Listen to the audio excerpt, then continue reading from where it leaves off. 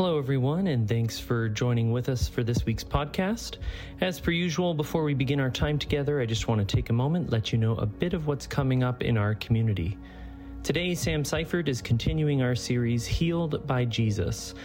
And for this year's Lent project called Moving Hope, we're partnering with Moviendo Esperanza, an organization that works on the ground in Costa Rica. And Costa Rica is a developing country where over 700,000 people live with a physical disability, but they have no access to state funding or support. And more than 50% of those with disabilities in Costa Rica live in poverty and have little hope of improving their situation. And so the goal of our project, called Moving Hope, is to partner with Moviendo Esperanza and offer mobility and access to those who desperately need it. For more information on how to get involved, please visit our website for the different ways to give. Coming up on April 19th, we have our next discipleship pathway, and it's focusing on the Apostles' Creed. Why does it matter, and what does it mean? And we do hope you'll join us, and you can register online for this free event. And the best way to know what's going on at Southview is by checking out our weekly viewpoint, and you can find a link to that viewpoint in the episode description of this podcast, or you can go on Realm and join the new group Southview Family Updates, and that will make sure you're always getting the weekly viewpoint in your inbox. And if you're new with us here in this digital space, we would love to hear from you. You can find an online connection card at the bottom of that viewpoint, along with a prayer request form so that we can support and join you in prayer. Additionally, you can find us on Instagram and Facebook. But now, today, no matter how you're joining with us, may each of our hearts be open and expectant, because God is here, and Jesus invites us to bring all that we are and all that we're currently carrying to Him. In the name of the Father, and the Son, and the Holy Spirit, let's seek the face of God together.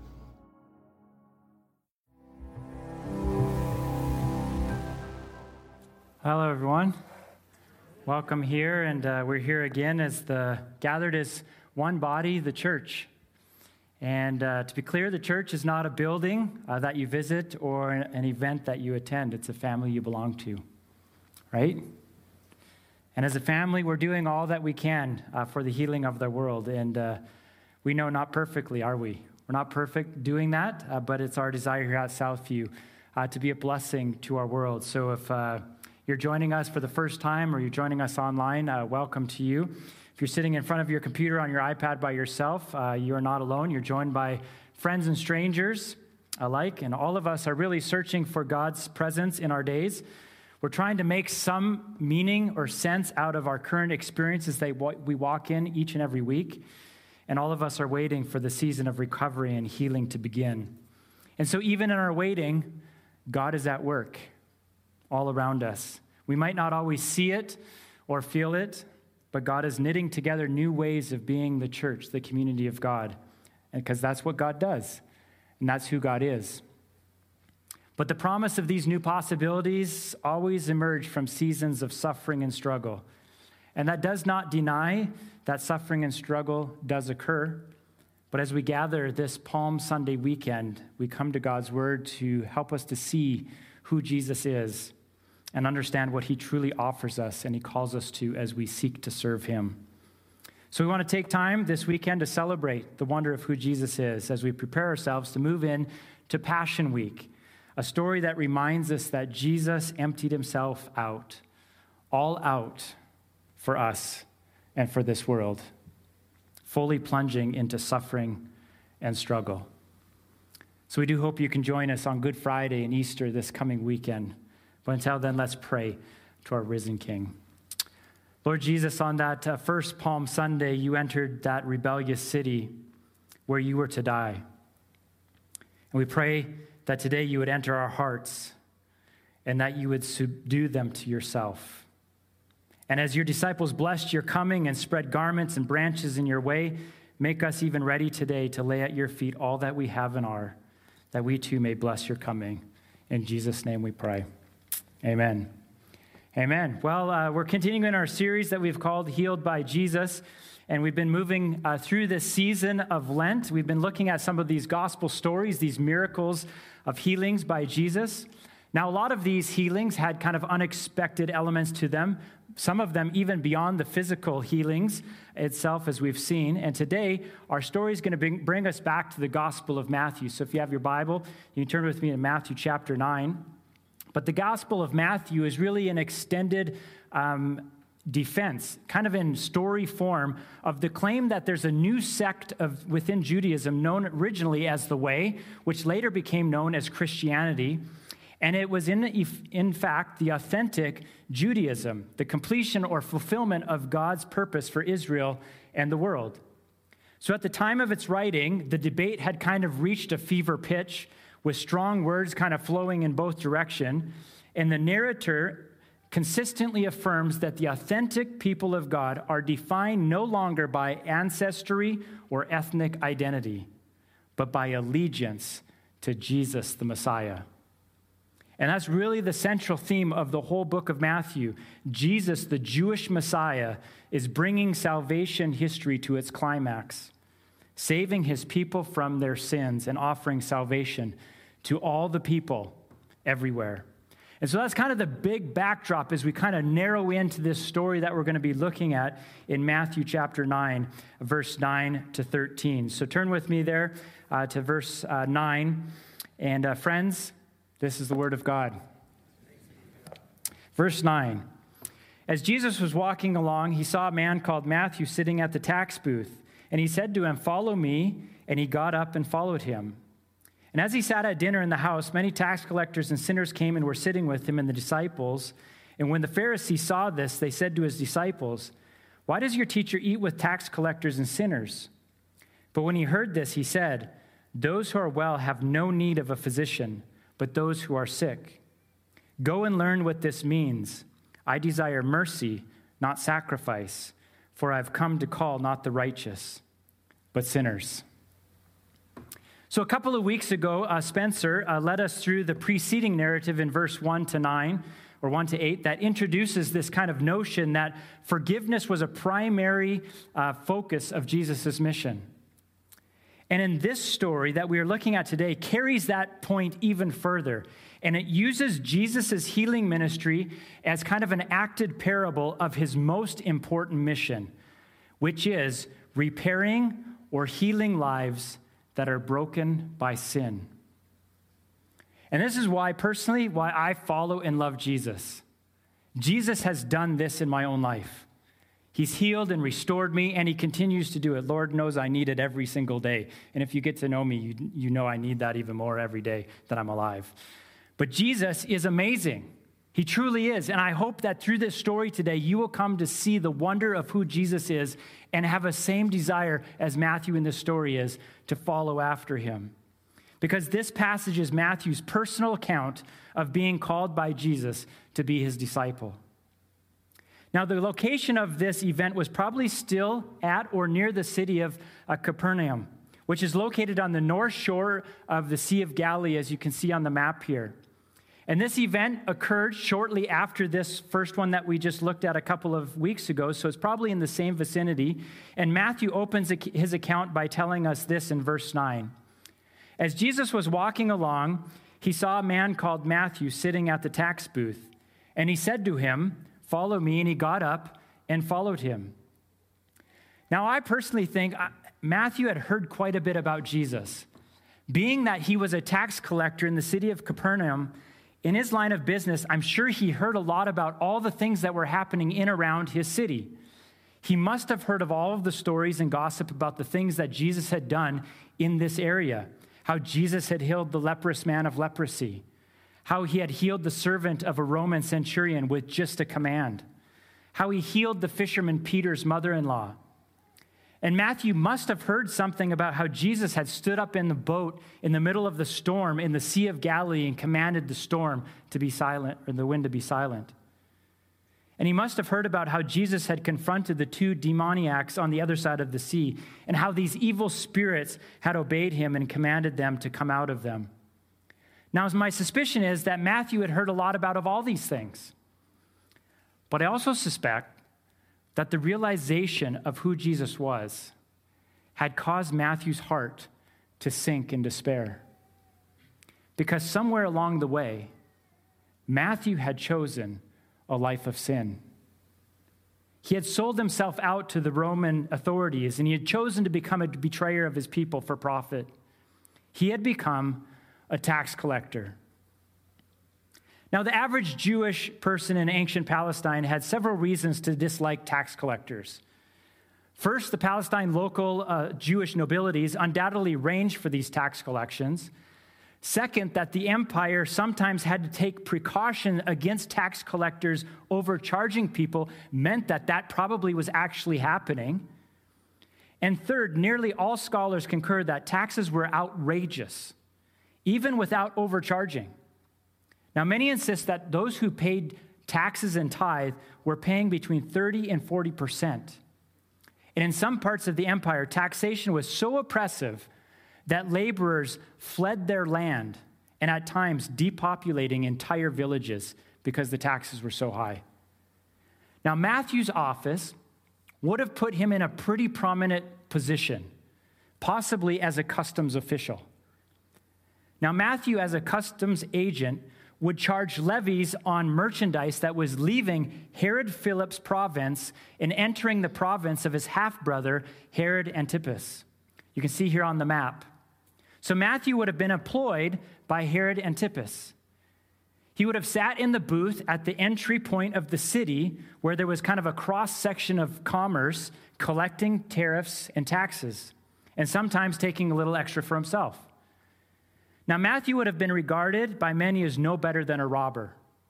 He would have been despised by his fellow Jews, who would have regarded him as a traitor, an enemy of the state who took Jewish money and gave it to their overlords. But Jesus came, Matthew wants to insist, not to destroy, but to fulfill. It simply means that morning has broken on a new day, God's new day. And the practices that were appropriate for this nighttime are now no longer needed.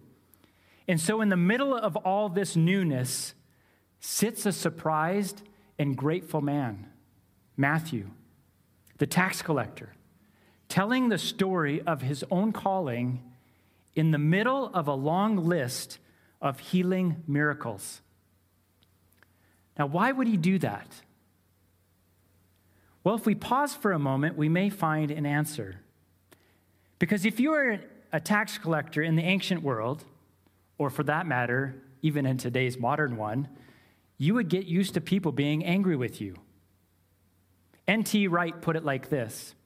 Now think for a moment what life would have been like for Matthew, day after day, year after year. Suppose it was you. You would sit in your hot little booth waiting for travelers to pay the toll as they pass from one province into the next. They wouldn't enjoy it, nor would you. Then you think what it would be like having a young prophet with a spring in his step and God's kingdom in his heart coming past one day, and he sees you and simply asks you to follow him. Yes, it would feel exactly like a healing miracle. I love how that is kind of put together, because as we see in verse 9, it seems to hint at something even more. It seems it would be like a resurrection, because it says in verse 9, and he got up. Now, literally, that means he arose. That's what it means. And Matthew is using a regular Greek word. It's a resurrection word. It's the same Greek word used for Jesus rising again on the third day. In Luke chapter 24, verse 7, it says, the Son of Man must be handed over to sinners and be crucified, and on the third day, rise again. The same Greek word. And it means to come back to life from the dead. So Matthew rose up.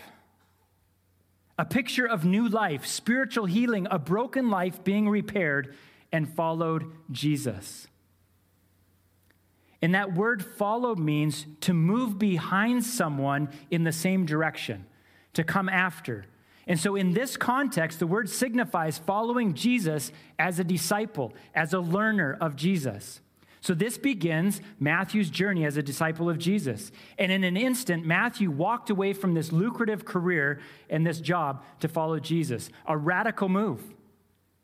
And though he forfeited these earthly riches, he obtained new life, a greater sense of destiny, a personal relationship with the King of Kings and the Lord of Lords. So how could Jesus and his friends not celebrate? They were in the middle of God's new work in the world. And so Matthew records that they go to have a big dinner with Jesus. And Luke actually says it was a great banquet. So this is a big party. And in verse 10 we read, "And as he sat at the dinner in the house, many tax collectors and sinners came and were sitting or reclining with him and his disciples." Now, while only Matthew has been called to be a disciple, we now find that he represents a much larger group of people who have been attracted to Jesus. And for Jesus and his disciples to be guests in this house of such a man, it kind of sharpens the Pharisees' objection towards him. Now, Pharisee, that term means the separated ones. They were a group of experts in the scriptures and were convinced that God would free the people from Roman oppression if the Jews would be faithful to the observance of the law, especially regulations concerning purity codes for eating. They're very concerned about the law. They wanted God to come and free them from all of this oppression. So in verse 11, we read, "And when the Pharisees saw this, they said to his disciples, 'Why does your teacher eat with the tax collectors and sinners?'" Now, in the first century Jewish culture, table fellowship included proximity and hospitality. And you're probably thinking, whoop-de-doo, who cares? Well, in that culture, it signified intimacy and identification as social peers. And as we know, tax collectors were despised, and the sinners were likely people who were not living a law-abiding life before God. And so by having fellowship with these unsavory members of society, Jesus implies that he associates with them and he approves of them. Further, tax collectors and sinners were likely considered impure. And eating with this impure element could render the entire meal impure and contaminate the table participants with ritual uncleanness. That's why the Pharisees avoided eating with sinners and tax collectors. But table fellowship is Jesus' opportunity to identify with the excluded portions of society and perhaps to offer a different conception of the social and religious life of Israel. In fact, since Jesus spoke of the kingdom of God in terms of a great banquet all the time through the Gospels, Jesus' feast with the tax collectors and sinners may be intended to depict a foreshadowing experience of the kingdom. That's what's happening. A new work is happening in this time. Now, what's interesting, Matthew does something here that neither Mark nor Luke does in the telling of their story of this. He includes a quotation from Hosea chapter 6. Jesus speaks the words of Hosea 6, verse 6. And he says, "I desire mercy, not sacrifice," as a response to the Pharisees who object to what they perceive as inappropriate behavior either by Jesus or his disciples. Now, most will identify mercy in this passage, either in the sense of human compassion or covenant faithfulness, is that which the Pharisees lack and which Jesus has. In contrast to Jesus, the Pharisees do not show mercy to the tax collectors and the sinners. Now, this is how I've often interpreted this passage every time I come to read this, but I was recently reading an article by Dr. Benjamin Ribbons. He's a professor of theology at Trinity Christian College. It was a fascinating article. He proposes that mercy, in the sense of covenant faithfulness, is what the tax collectors, sinners, and disciples have towards Jesus. And I found that very interesting. I'd never really heard that before. So I want to tease this out a little bit, okay? So to understand what Matthew is doing, we need to understand the Old Testament context of the verse he is using. Now, when Matthew uses this quote, his readers would have known the entire context of this one little phrase because they knew the story of the Old Testament. when we hear this little phrase, we really have a hard time of understanding because maybe we don't know the context of what he's talking about. So for example, it would be like similar to if I were to say to you this phrase, this is kind of how they would hear it. Here's the phrase. Talk to me, Goose. What comes to mind? A whole movie, 2 movies, in fact. All of the characters, the emotions around that, the music. You know the whole context of that one little phrase. And that's what's happening that these Jewish readers would come to understand. That's why we need to understand the Old Testament, so we can understand the story of the New Testament. Now, a great resource for you to get going on that in the Old Testament, I would really encourage you to pick up the book, The Epic of Eden. It's by Sandra Richter. It's kind of an entry into the Old Testament themes and covenant relationships. And there's a QR code here. It takes you right to Amazon. You can order it. And you can get going in understanding some of the Old Testament. And it's a really accessible book. But I want you to turn with me to the book of Hosea. So if you have your Bible app or your Bible, if you're looking at pages, Isaiah, Jeremiah, Ezekiel, Daniel, Hosea. If you get to Revelation, put the brakes on. You got to come back the other direction, all right? So Hosea, we're going to look at chapter 5 and verse 6. So Hosea 6, verse 6, comes in the context of the Lord's judgment on Ephraim and Judah. Now that's referring to the northern and southern kingdoms of Israel. So in order to punish Ephraim for its sin, the Lord allowed Assyria to oppress them. And a similar judgment awaits Judah. So Hosea describes the Lord's judgment with sickness imagery. So Hosea chapter 5, verse 13. Ephraim experiences sickness and Judah wounds. And so after Ephraim was afflicted, it tried to make peace with the king of Assyria, but he's not able to cure their sickness or heal their wounds. In verse 15, although the Lord promised to pour out his wrath, there is hope for restoration and healing if they what? Acknowledge their guilt and seek my face. So having established that repentance is the only hope for Israel, Hosea 6, verse 1 through 3 articulates kind of a song of repentance that could be sung by Ephraim and Judah. So after a call to repentance in verse 1 of chapter 6, come let us return to the Lord, this sorrowful song declares that although the Lord was the one who tore them to pieces and injured them, he is the only one that can heal them. And if Ephraim and Judah would repent in this manner, the Lord would quickly restore them, so that, verse 2, they may live before him. Then we get to verse 4. In this 4 to 6, it interrupts this song of repentance with an expression of frustration by God over the reality of this situation. So we read in chapter 6, verse 4, what shall I do with you, O Ephraim? What shall I do with you, O Judah? Your love is like a morning cloud, like the dew that goes away early. Now this word love, it's a Hebrew word, hesed, and it means steadfast love, kindness, faithfulness, or loyalty. And the core idea of this term relates to loyalty within a relationship.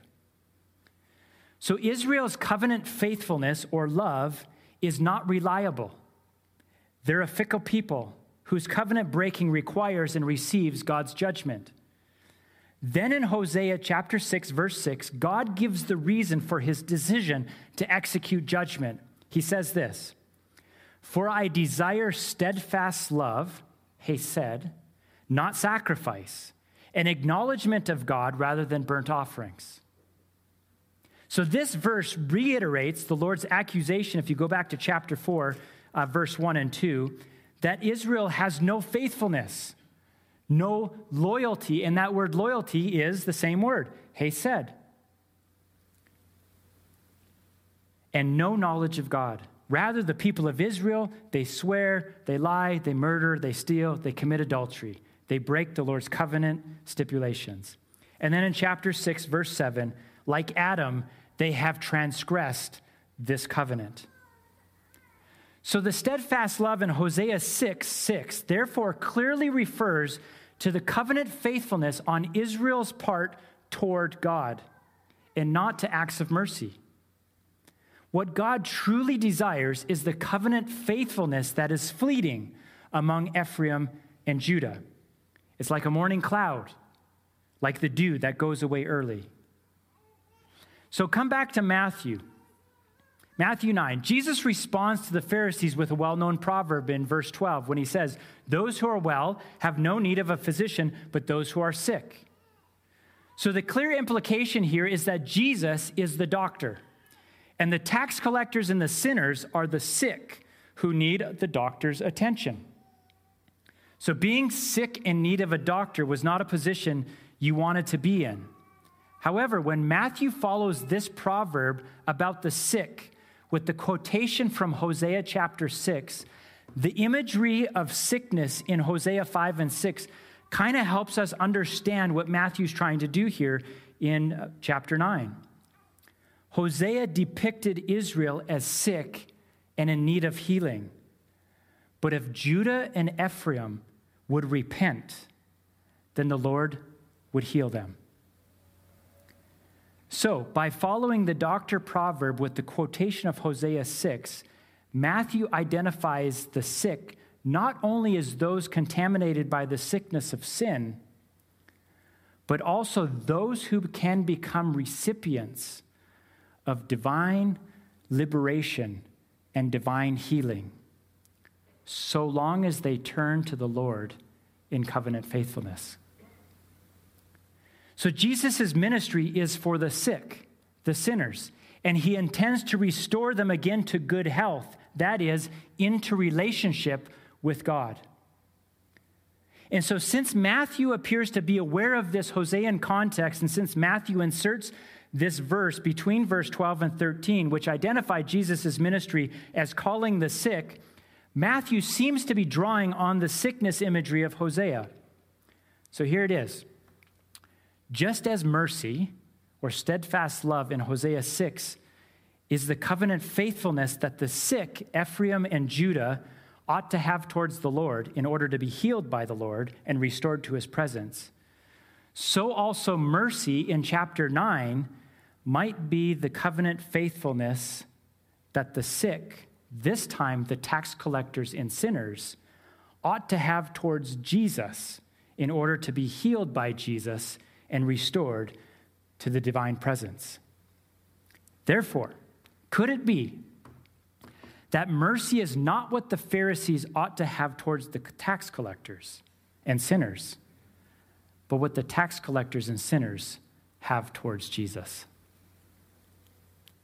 Now, Matthew 9 does not suggest that all the tax collectors and sinners dining with Jesus had mercy. Matthew is kind of the representative tax collector and sinner who does respond affirmatively to Jesus' call and expresses mercy or love or loyalty. He gets up and follows Jesus. And so the discipleship setting of Matthew chapter 9 confirms that Jesus wants people to be faithful to him. Because if you remember, the story begins by Jesus calling Matthew, and it ends with this declaration in verse 13. I have come to call not the righteous, but sinners.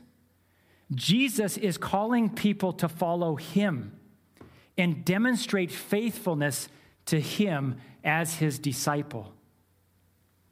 Because his call to discipleship is a call for all the sick to find healing and restoration in him through repentance and faithfulness.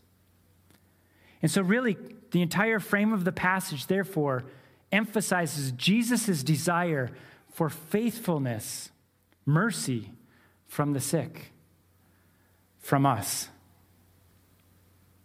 I just thought that was fascinating take on the passage.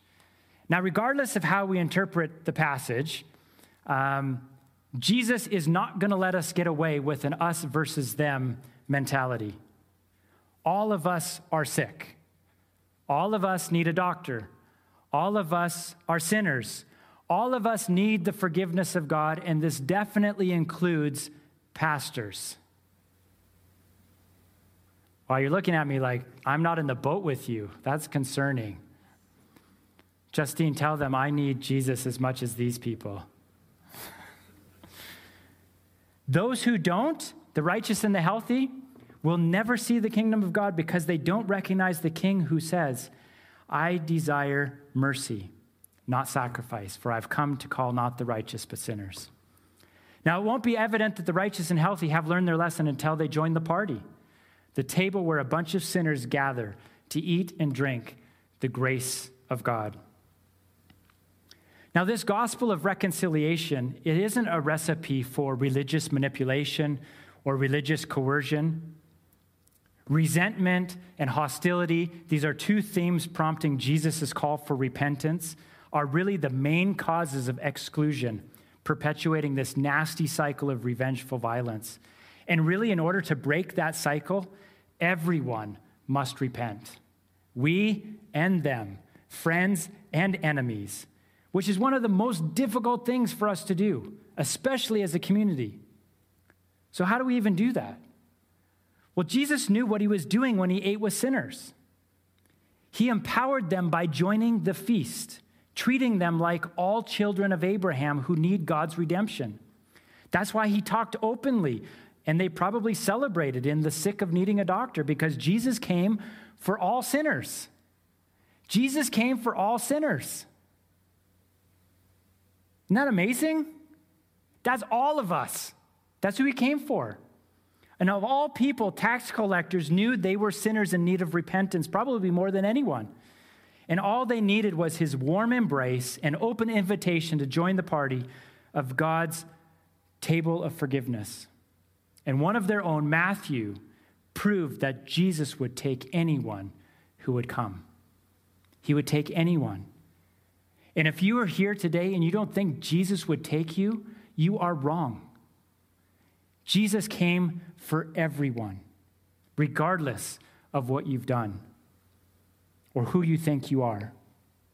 Now, when I was walking through this, I was really trying to think about, like, how is this kind of playing out in my life, and what can I do to encourage us as a church as we're trying to wrestle through these healings of Jesus, and what does it mean for us even today? And so this kind of thought just kind of has stuck with me, and I've been working through this. But I think I put it this way. The more conscious I am of the work God has yet to do in me, in other words, as I personally follow Jesus and I become so aware of the things that God still has to work on in me and repair in my life and do, the less critical I am about what he has yet to do in you. The more I aware as I follow Jesus of what he needs to do in me, the less critical I am of what he needs to do in you.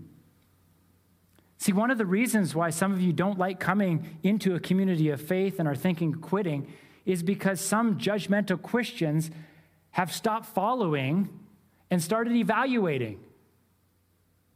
They decided, well, I followed enough, I know enough, I've been there, I've done that. So they decided they're just going to start helping God. You know, they're going to evaluate and criticize you. But let me tell you, if we as a community would just focus on following Jesus, nobody will feel judged. I don't have time to judge you when I'm busy following Jesus. When I'm moving myself into a posture of following after my Savior, to coming after him. Because what if we all just rose up every day, experiencing God's resurrection power, we showed mercy or steadfast love to our Savior and made the same decision each and every day. Today, I am going to follow. Today, I'm going to follow. I think Southview would become a place that Jesus wants it to continue to be, where all people, and I mean all people, will experience a Savior who has come to repair their life that has been broken by sin, where people from every walk of life will be saved from their sin. And maybe collectively, as we learn to follow Jesus like Matthew did, we'll maybe keep growing to be what we're supposed to be, the body of Christ, bringing healing to the world as we come together and follow him in faith. And so as we come to the table of communion this coming Good Friday, we are going to experience the love of our Savior. And then a couple days after that, we get to celebrate the victory over death on Easter morning as he continues to bring new life to all who rise up and follow him. And we get to do that together. And we long for more and more people in this community, in this city, in this nation, in this world to passionately follow Jesus and to experience the resurrection which comes through him. New life is available to all because Jesus came for all, for every sinner in the world, which is every single human being born, except for Jesus, of course, which is a whole nother sermon. Amen? So let's pray to that end. Father, we thank you for Matthew's story and seeing how you simply invite us to follow you. And in our following, you do this cool thing. You start to repair us. You repair the brokenness. You restore relationships, not only with you, but one another. And Father, for the person here who's been a part of the community of faith forever and who's maybe lost sight of it, or who's made it complicated, I just pray that tomorrow they would get up and just say, God, I'm going to follow you today. For the person listening who used to follow you and maybe just went off in kind of a crazy direction that they really regret, God, would you just give them courage even tomorrow to get up and say, I want to follow you today. Maybe for that person who's here or even listening online that's skeptical, who isn't even sure they believe any of this, but they know when they're being honest in the quietness of their own place, they know they're sick. There's something wrong. There's something they can't fix. Something's wrong in their soul, in their heart. Oh God, would you just give them courage tomorrow morning to say, man, if you've invited me, Jesus, I want to learn how to follow. So Father, I pray that Southview would be a place where people who are nothing like you would find that they like you. And that people who are nothing like you would find that you like them because you're living and working through us, the body of Christ, to love on them and bless them and invite them to the table where we get to party because Jesus is awesome. And it's in his name we pray. Amen. Amen. I invite you to stand as we close our service. Our service isn't over. It's an opportunity to come hang out. If you're a guest here, stop by the newcomers table. We have a gift for you. And we do hope that you can join us this coming weekend for Good Friday. Reminder, bring your rock from Ash Wednesday. If you don't have a rock, that doesn't mean you can't come. Just come anyway. Or just pick up a rock in the parking lot. There's enough here in the city when the gravel trucks go for winter. But join us our Easter service as well as we celebrate the death and resurrection of Jesus. And so as you go into this week, I want you to receive these good words from Paul in his writing from Colossians chapter 1. Now may God give you full insight into his will for your lives, along with all wisdom and understanding, so that your life may be worthy of the Lord and entirely pleasing to him.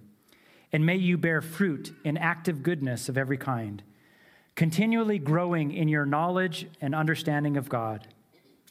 And may God give you the strength you need to endure whatever comes your way with patience and fortitude, all the while giving thanks to God, who has enabled you to share in the inheritance that belongs to God's holy people. In the name of the Father, and the Son, and the Holy Spirit. Amen. Thanks for being here. Have a great weekend.